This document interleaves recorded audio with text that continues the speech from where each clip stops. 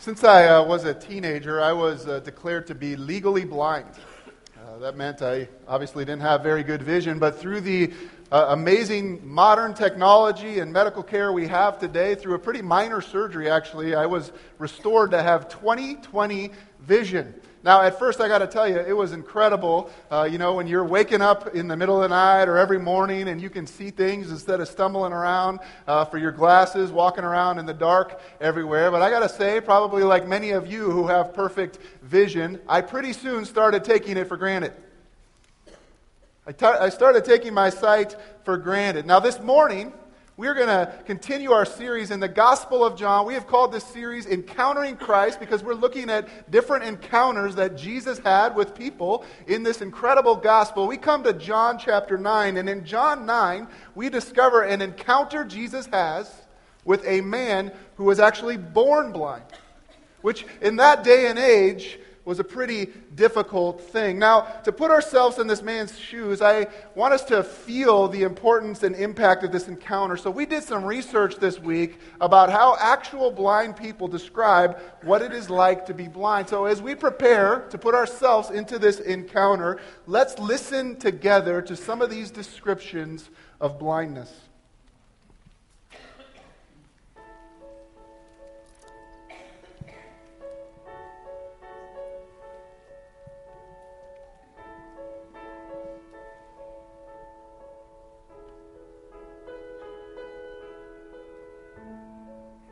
What is it like to be blind?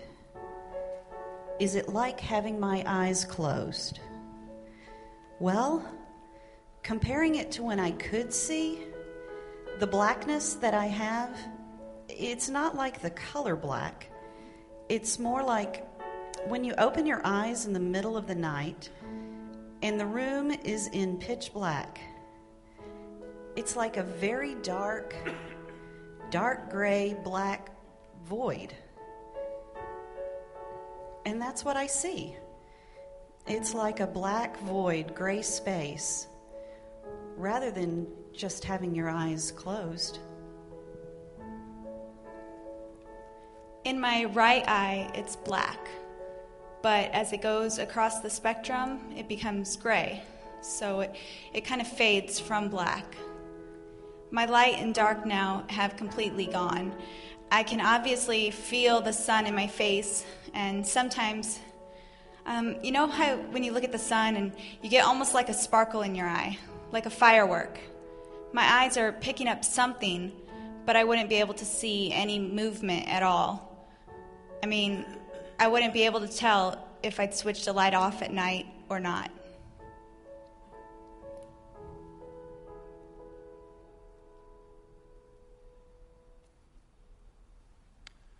I was struck when I first heard that, how apt of a description that is of many of us.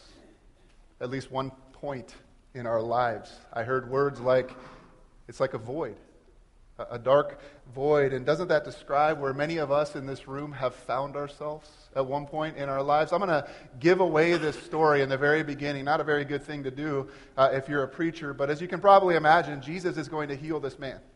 He is going to restore his physical sight. But the reason I don't feel bad about giving it away is because I want you to know from the outset that this story is not about physical blindness. This is a story about spiritual blindness, which is something we all face as human beings. In fact, if you're following on your notes there, Jesus uses a man's blindness to expose our spiritual blindness. In other words, as he's been doing throughout the Gospel of John, he uses a physical miracle to reveal a spiritual reality. As we discovered last week, if you were here, we discovered that every person who has ever been born has been born blind. We are born in bondage, but the truth can set us free. And yet throughout this series, even though Jesus came to describe what this truth looked like and how to free us from this bondage, we've discovered that people have one of two responses to him, don't they? They either receive that truth and receive their spiritual vision, or they refuse it and go back into the darkness. But if you're following here, we learn once again in John chapter 9, like with this man, Jesus came to restore our sight. Jesus came to restore our sight. That's what the Gospel of John's all about. He came to restore our sight. Now, we can choose whether we want to see, or we can choose whether we want to go back to darkness, but the choice is ours. So let's look at this powerful story in John chapter 9. I hope maybe many of you have your Bibles already open. If you don't, I encourage you to grab it. Turn it to John 9. And if you don't have a Bible, we say this every week, but grab one of the red ones in the seat in front of you. And I would suggest even more than usual that you're going to want to follow along in this story, because this really is one of the funniest and most enjoyable stories in the entire New Testament. We're starting in John 9, verse 1. We're going to work our way all the way through this story. So I encourage you to do that. You're going to see what I mean by that, but this is just a great story if it's nothing else. So let's start in John 9, verse 1. Here we go. As Jesus went along, he saw a blind man from birth.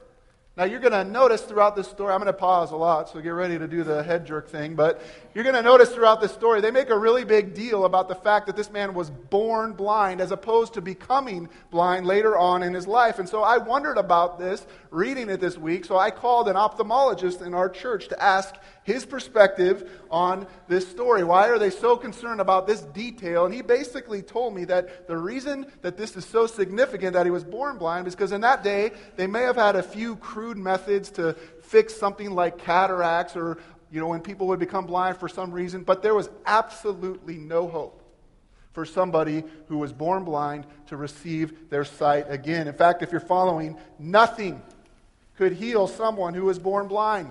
Nothing. There's no hope for this guy. About the only thing that he could do, in fact, was beg. And that is where Jesus finds him here in verse 1. Look at verse 2. What an interesting verse this is. His disciples asked him, "Rabbi, who sinned, this man or his parents, that he was born blind?"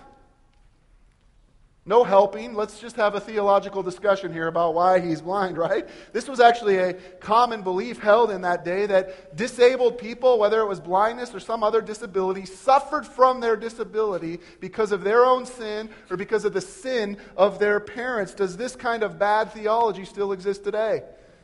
I meet people who view our lives like it's this moral slot machine. I do act A and out comes either a reward, if it's a good act that I did, or a punishment, if it's a bad act I did. God is in heaven just waiting for us to go offline, right? And as soon as we do, bam, here comes the lightning. Now, what I don't want us to misunderstand is, do our actions sometimes have consequences? If I smoke, I probably shouldn't be surprised that I end up getting lung cancer. I shouldn't be disappointed in God or wonder, well, how did this possibly happen? But what they're talking about here is this idea that God is just waiting for that moment when you make that one mistake and bam, he's going to nail you. Now, we can't be too hard on the disciples here because they're just understanding the world on how it was taught to them. So I want to know, don't you? What does Jesus have to say about this kind of theology? Consequence, or you do action A, consequence B automatically follows. Let's read his response in John 9:3. Some of you might have the wrong label there, but it's in that first gray box. It says, "Neither this man nor his parents sinned," said Jesus, "but this happened so that the work of God might be displayed in his life." That'll rock your theology a bit, won't it?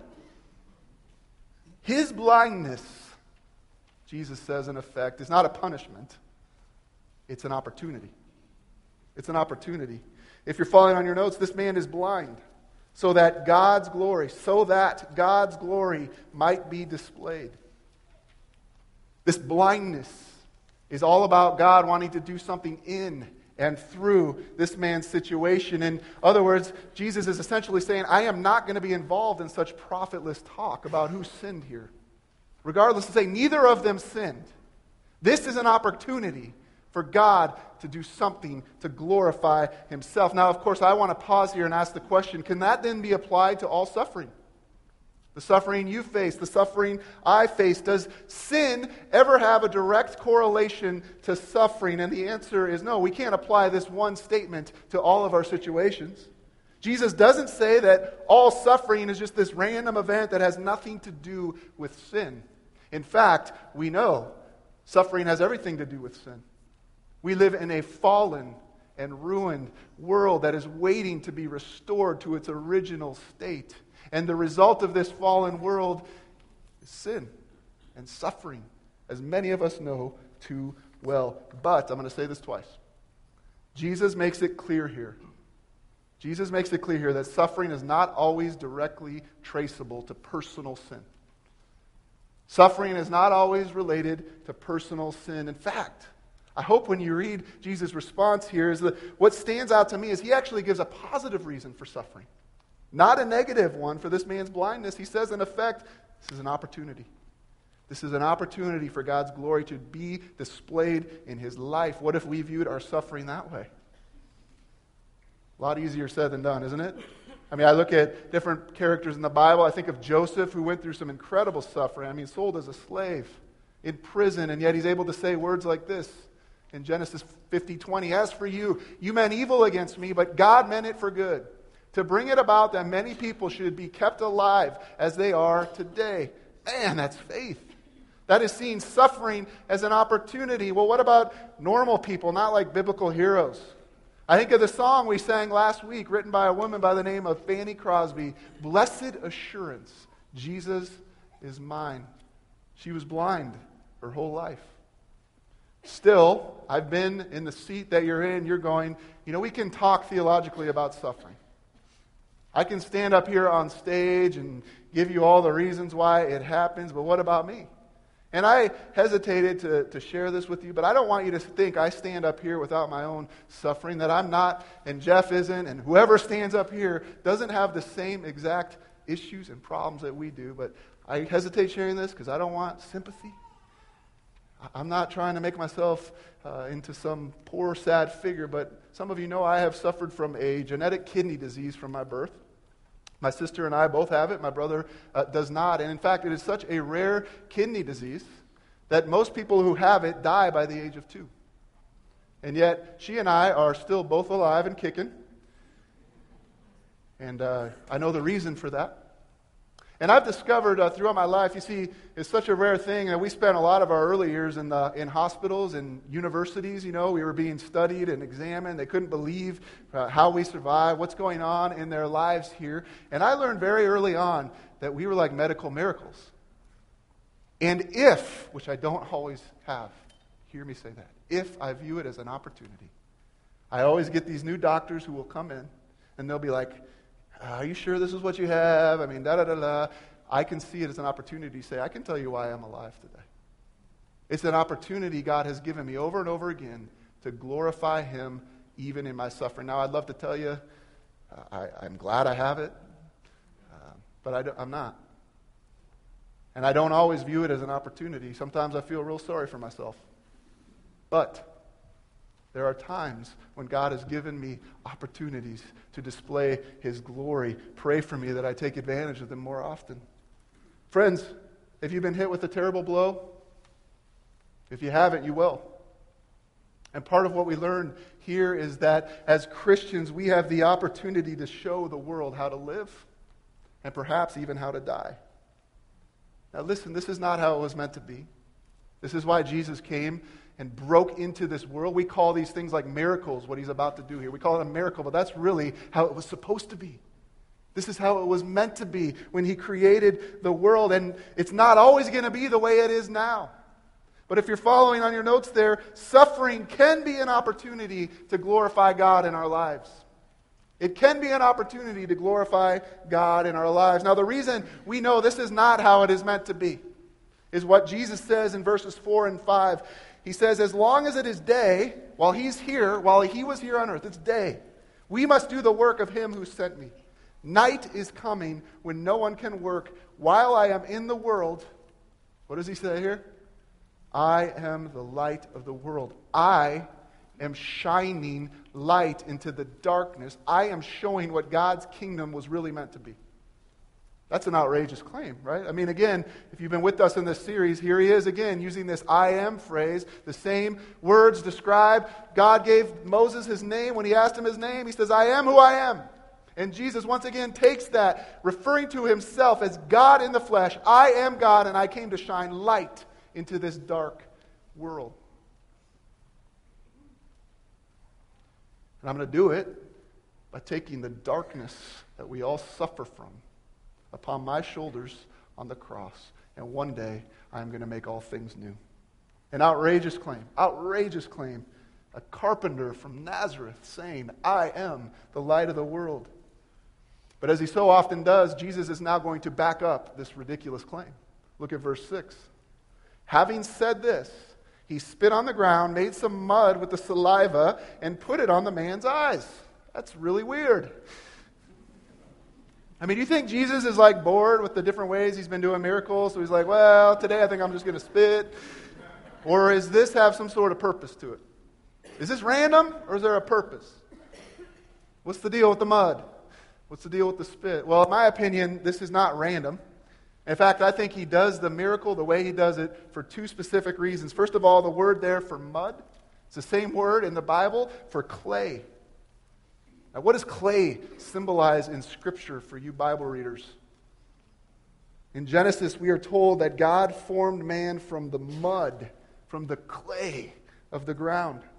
Jeremiah says God is the potter and we are He molds us and shapes us into who He wants us to be. Paul likens believers to earthen vessels or clay pots in which God stores up His treasure.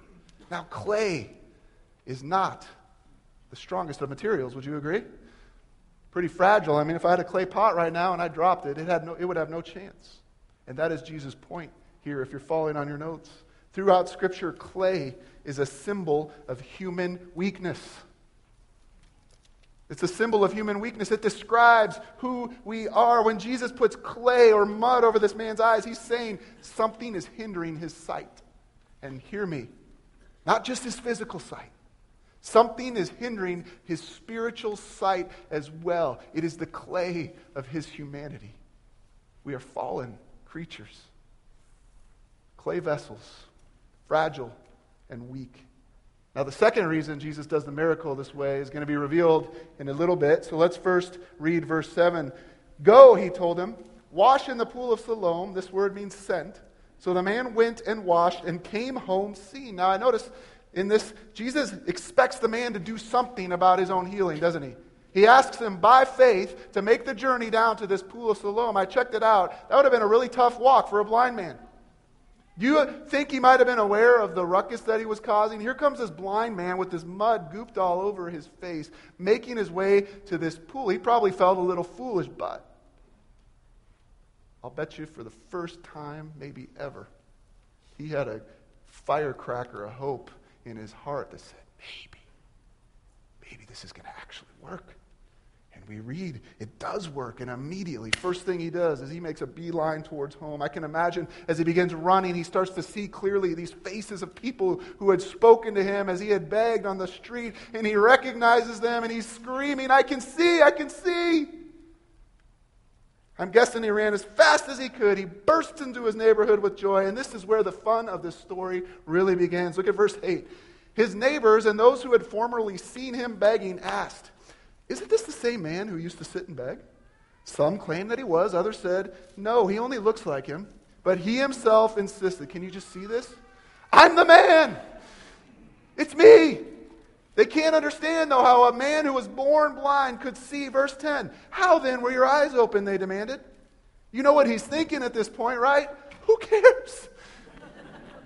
Who cares how it happened? I was blind, and now I see, he replied. The man they called Jesus, he made some mud and put it on my eyes. He told me to go Siloam and wash, so I went and washed, and then I could see.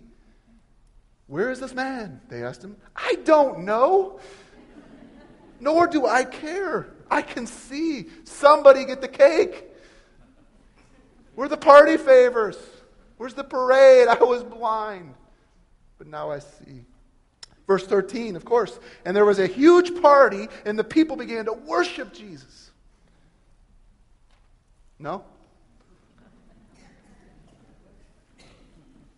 They brought to the Pharisees the man who had been blind. If this were a movie, the music would cue, right? Dun, dun, dun. Now, the day on which Jesus had made the mud and opened the man's eyes was a Sabbath. No. Why, Jesus? You should have known better to do a miracle on the Sabbath, especially the way you did it. And of course, that's the second reason. Jesus did the miracle the way he did it. He came to shine light on the darkness of these petty Sabbath regulations that the Jewish religious leaders had. You see, religion only leads to further blindness, doesn't it? In their eyes, Jesus broke the Sabbath in three separate ways. Check this out. First, because he spat on the ground and made mud, that violated the Sabbath because making mud is work, and work is forbidden on the Sabbath. Now, if he had just spat on a rock, that would have been cool. But because he spat in dirt and made mud, not so good. Second, Jesus healed someone on the Sabbath. The rabbi said it is forbidden to heal on the Sabbath day. They specifically said, and I quote, if you find somebody with a broken leg, you can keep it from getting worse, but you cannot make it any better. That would be work, you see. Third, he used spit as a medicine on Sabbath. There was a specific instruction that you could not use spit on a Sabbath day because in their culture, saliva actually was considered to have some medicinal value. So Jesus breaks all three, right? I have come to be light in this world. Verse 15, therefore the Pharisees also asked him how he had received his sight. He put mud on my eyes, the man replied, and I washed, and now I see. This poor guy. Can't we just celebrate? Nope. Sorry. We have more questions. Who is really blind in this text, friends? They shouldn't be asking how. They should be asking who.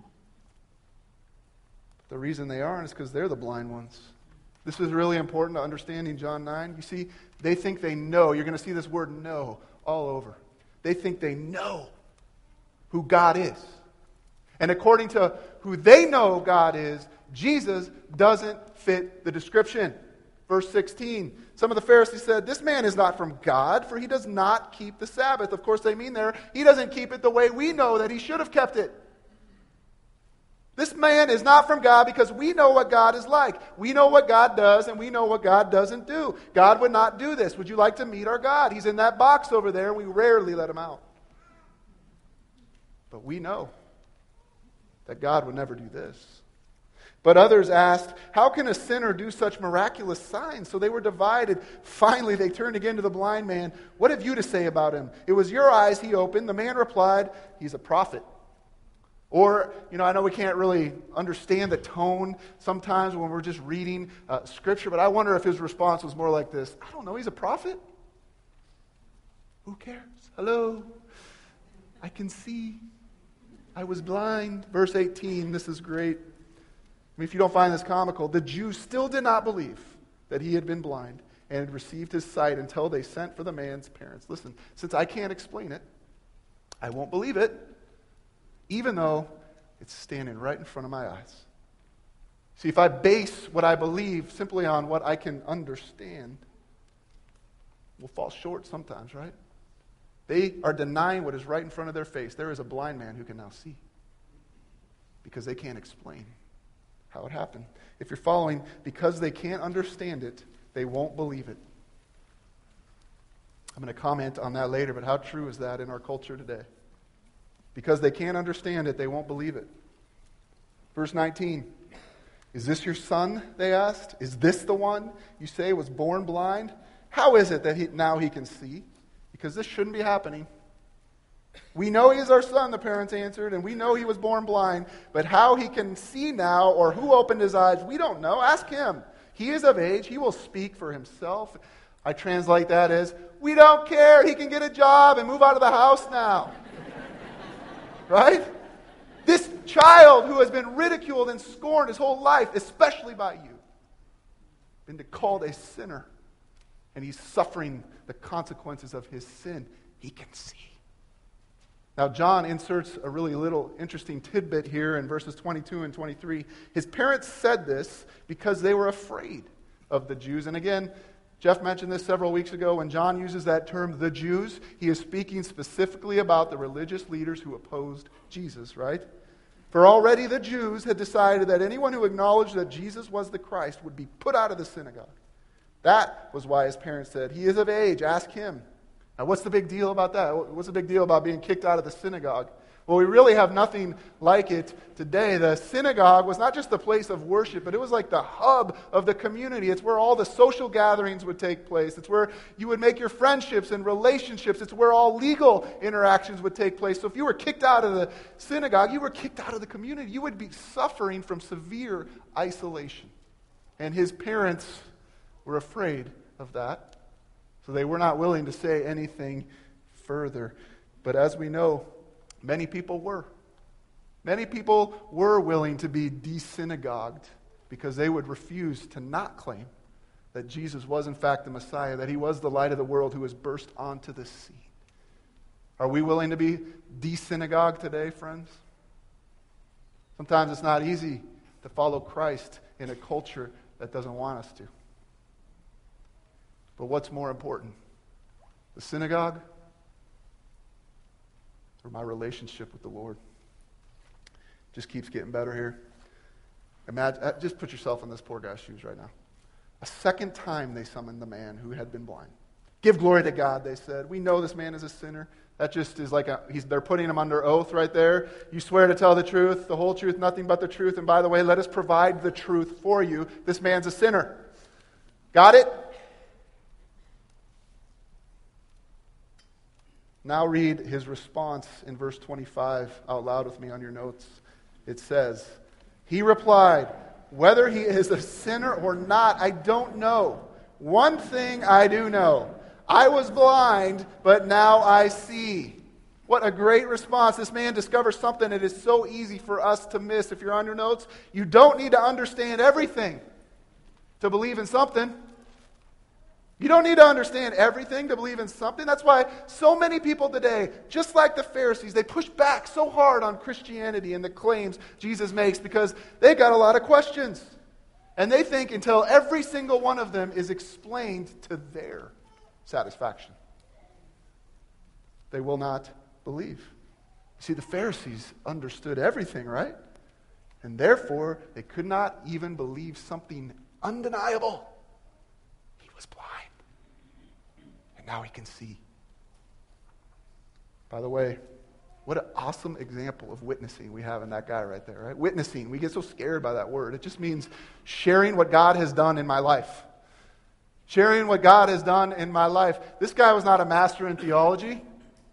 He didn't have apologetics down. In fact, the only thing he knew is what God had done in his life. He was an expert on him. And I'm going to bet you're the best expert on you. And witnessing just means sharing what God has done in your life. I was blind. I know that. And now I can see. I know that as well. Then they asked him, what did he do to you? How did he open your eyes? What? How? Why? Not? Who? And I can imagine he must be getting really impatient at this point. This guy has been blind his whole life. Don't you think he'd want to see some stuff? You know, maybe the temple would be cool. The sky, the birds. No, he's stuck in a synagogue court right now, staring at these angry faces. So look at his response. He answered, I have told you already, and you did not listen. Why do you want to hear it again? And this is great. Do you want to become his disciples too? Wrong thing to say. Verse 28. Then they hurled insults at him and said, you are this fellow's disciple. We are disciples of Moses. We what? Know that God spoke to Moses. But as for this fellow, we don't even know where he comes from. Since we don't know it and we can't explain it, it must not be true. And you know, we are the keepers of all knowledge. Who's blind in this story? Verse 30. The man answered, now that is remarkable. You don't know where he comes from, yet he opened my eyes. We know that God does not listen to sinners. He listens to the godly man who does his will. Nobody has ever heard of opening the eyes of a man born blind. If this man were not from God, he could do nothing. In other words, everybody else knows where he's from. He's from God, but you religious leaders are missing the truth that is right in front of your eyes. You're facing the greatest miracle anyone has ever seen. But you're blind. You're blind to what is undeniable. Now, one of this my favorite parts of this whole story, maybe you've noticed this, is how this man has started to grow in his faith throughout, right? His understanding of who Jesus was. At first, when they asked who did this, he simply describes Jesus as the man. The man Jesus. That's a good place to start with him. But as it goes on, he next describes him as a prophet, which is where a lot of people stop today with Jesus. It's good. It's an apt description of who he was. But now we get to the point where he is starting to realize, he's beginning to see, if you will, that Jesus is in fact from God. He describes him as being from God. If you're following, the more they question him, the clearer his vision about Jesus gets. The clearer his vision gets. Verse 34, to this they replied, you were steeped in sin at birth. How dare you lecture us? And they threw him out. No parade, no cake, no celebration. Excommunication. Because we can't explain it. Who's blind in this story? Look, I know firsthand as a clay vessel myself, that is so easy. It is so easy to think I'm all wise, and I'm all powerful, and I need to understand anything to believe in something, because I am the keeper of all knowledge. And we begin to think that we're strong. We begin to think we're self-sufficient, and we begin to think that we are God. And we can't see what is undeniably true. There's an old axiom that says, seeing is believing. Seeing is believing. Jesus just flipped that on his head. He says, believing is seeing. Believing is seeing, and that's the cure for spiritual blindness. Verse 35, Jesus heard that they had thrown him out, and when he found him, let's just pause there. How cool is that? When he found him, St. John Chrysostom, commenting on this passage, said, the Jews cast him out of the temple, but the Lord of the temple found him. He is a God who pursues us.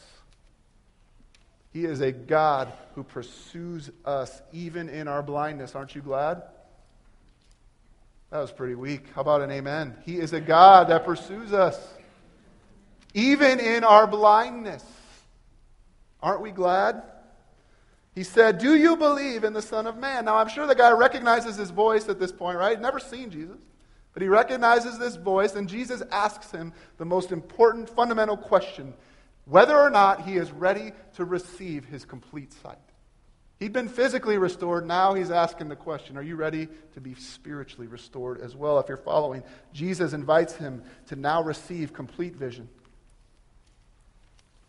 Verse 36, who is he, sir? The man asked. Who is this Son of Man? Tell me, so that I may believe in him. What? Don't you need some more explanation here? Don't you need to understand everything before you believe in anything? No, you see, once I was blind, and now I can see. And you're the guy who did it for me, so you just point me to this Son of Man, and I'll believe. I don't need any more evidence or explanation. Jesus said, you have now seen him. What a powerful play on words that is. You have now seen him. Your eyes have been opened. In fact, he is the one speaking with you. Not only will I open your physical eyes, friend, I am opening your spiritual eyes just as we speak. I invite you to see me for who I am. So what does this man do? Read verse 38 out loud on your notes. It says, then the man said, Lord, I believe. And he worshiped him. No questions, before I believe, could you just explain the whole mud thing to me? Because that's really confusing with the Sabbath, and I really need to understand. I was blind, but now I see. I believe. And he worshiped him. Friends, this is an amazing miracle of Jesus healing a man's physical blindness, but the most amazing miracle is that this man received his complete vision. And we, too, who are born blind, we are all born blind. Jesus has come to restore sight to us. He's gone from seeing Jesus as a man to a prophet to being from God, and suddenly the picture has come into complete focus for him, and he worships this Son of Man. and this Son of God. If Jesus were not God, he would not have allowed this man to worship him. But he gladly allows it, and for the first time in his life, he can see. So what if he's thrown out of the synagogue? So what if the authorities, real or self-appointed, have declared him to be a sinner? He must follow where the truth leads. Now, in case we missed the application here, maybe I don't even need to say anything, but Jesus wants to make sure we get it, so he gives a little mini-sermon in those 3 verses at the end here. So let's read verse 39 out loud together. Here's a little application moment. Jesus said, "For judgment I have come into this world, so that the blind will see, and those who see will become blind." Now that's confusing. In John 3:17, Jesus declared that his purpose for coming to earth was not to hold people accountable for sin or to sit in judgment. He's going to do that on his return. We read that in Daniel 7 and Revelation 20. However, as he says here, he is the light of the world, shining into darkness. Therefore, every time someone encounters Jesus, like we are right now, if you are hearing the truth from his word, every time we encounter Jesus, light is being shown in our darkness. And in that moment, we see in Jesus nothing to desire, nothing to admire, nothing to love, nothing to worship, then we have judged ourselves. Because we prefer darkness to light. If, however, we see in Jesus someone to wonder at, someone to reach out to, someone to worship, then we are on our way to God. Those who are conscious of their blindness, those who know, I don't understand everything, nor do I have to. Those are the eyes of the people who will be open.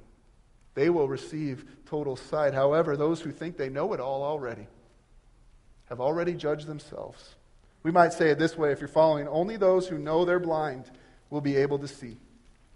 Only those who know they're blind will be able to see who was really blind in this story. It was those who refused to see. Now they're standing here when Jesus makes this statement. Look at verse 40. Some Pharisees who were with him heard him say this and asked, "What? Are we blind too? You know who you're talking to? The keepers of knowledge?" Jesus said, if you were blind, you would not be guilty of sin. That means those who are blind actually know they need help, right? I mean, if we know we're blind, we know we need some help. But now that you claim you can see, your guilt remains. Now that you claim you have it all together, that you know who God is, that you know how God works, you've arrived, that you're self-righteous, you're self-satisfied, and I hate to break it to you, but you're really the blind ones. You see, if you're following those who say, we see, are actually blind. Remember this parable in Luke 18? I mean, it's such a perfect fit for this morning. Jesus also told this parable to some who trusted in themselves that they were righteous and treated others with contempt. 2 men went up to the temple to pray, one a Pharisee and the other a tax collector. The Pharisee, standing by himself, prayed thus, God, I thank you that I am not like other men, extortioners, unjust, adulterers, or even like this tax collector. I fast twice a week. I give tithes of all I get. But the tax collector, standing far off, would not even lift his eyes to heaven, but beat his breast, saying, God, be merciful to me, a sinner. I tell you, this man went down to his house justified rather than the other. For everyone who exalts himself will be humbled, but the one who humbles himself will be exalted. Jesus declared in the very first sentence in the Sermon on the Mount, blessed are the poor in spirit, for theirs is the kingdom of heaven. Happy are those who realize they have nothing within themselves to commend them to God. Happy are those who realize I am spiritually bankrupt. And without the grace of Jesus Christ in my life, I have no hope. Theirs is the kingdom of God. There are the eyes who will be opened. Friends, the application is pretty straightforward. The way of seeing is essentially admitting that you're blind. The way of seeing is essentially admitting you're blind. Those who do not see are those who realize their need for a Savior, and they come to Him and they see. But those who do see do not realize their need for the Savior. They think they have all the answers. And they'll become blind because they will refuse to accept what is undeniable. It's undeniable. Jesus really existed. Jesus really was God in the flesh. Jesus really did take our sin upon his shoulder, and he really did rise again from the grave, and he really did offer us life and life to the full. He is the light of the world. Do you see him today? Do you see him? I'm reading through the Chronicles of Narnia with our daughter, Kirsten. We've been doing this for a couple of years now. And we're in The Magician's Nephew right now, which is actually, if you don't know anything about the Chronicles of Narnia, sorry, but it's a book, kind of a parallel to the Bible, the Gospel. And in The Magician's Nephew, it's all about Aslan, who is the Jesus figure, singing creation, the creation of Narnia. It's the first book. It's how Narnia was made. And there's this really powerful text we came across a few nights ago that describes everything we've learned this morning that I'd like to close with and read to you. There's this figure in this book called Uncle Andrew. And Uncle Andrew's, I guess you would say, the blind guy. He just can't see things for how he should see them. So listen. When the great moment came and the beast spoke, he, Uncle Andrew, missed the whole point for a rather interesting reason. When the lion had first begun singing, long ago when it was still quite dark, he had realized that the noise was a song, and he had disliked the song very much. It made him think and feel things he did not want to think and feel. Then, when the sun rose and he saw that the singer was a lion, only a lion, he said to himself, he tried his hardest to make himself believe that it wasn't singing and never had been singing, only roaring as any lion might in a zoo in our own world. Of course, it can't really have been singing, he thought. I must have imagined it. I've been letting my nerves get out of order. Who ever heard of a lion singing? And the longer and more beautifully the lion sang, the harder Uncle Andrew tried to make himself believe that he could hear nothing but it roaring. Now, the trouble about trying to make yourself stupider than you really are is that you very often succeed. Uncle Andrew did. He did not hear, or he soon did hear nothing but roaring in Aslan's song. Soon he couldn't have heard anything else, even if he had wanted to. And when at last the lion spoke and said, "Narnia, awake," he didn't hear any words. He heard only a snarl. And when the beast spoke in answer, he heard only barkings, growlings, bayings, and howlings. Those who are blind will receive their sight, but those who think they can see will remain blind. But listen, the opportunity to see is available as much as it was that day for that blind man as it is for us today. The only thing we do, this is what makes the gospel good news. The only thing we do, if you're following on your notes, is will I confess I'm blind? Will I confess I'm blind and let Jesus restore my sight? He has come as the light of the world to give sight to the blind. Will you receive your sight this morning? Let's pray.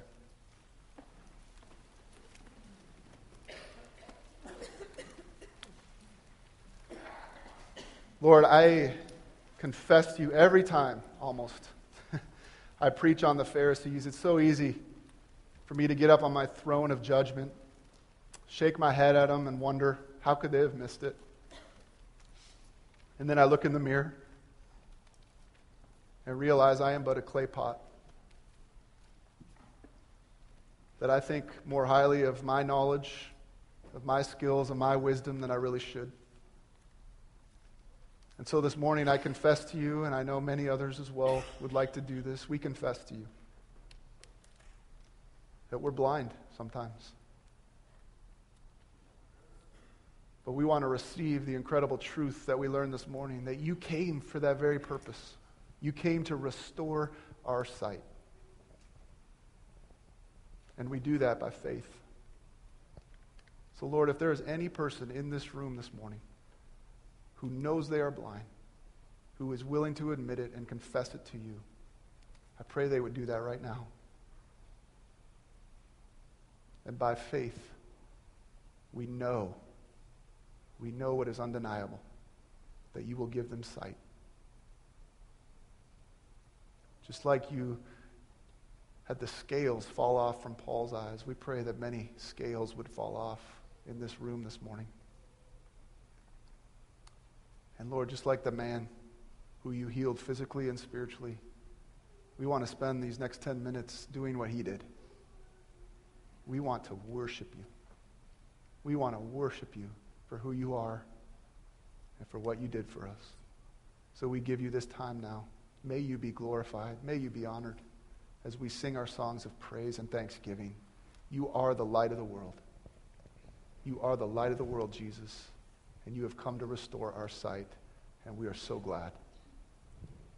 Amen.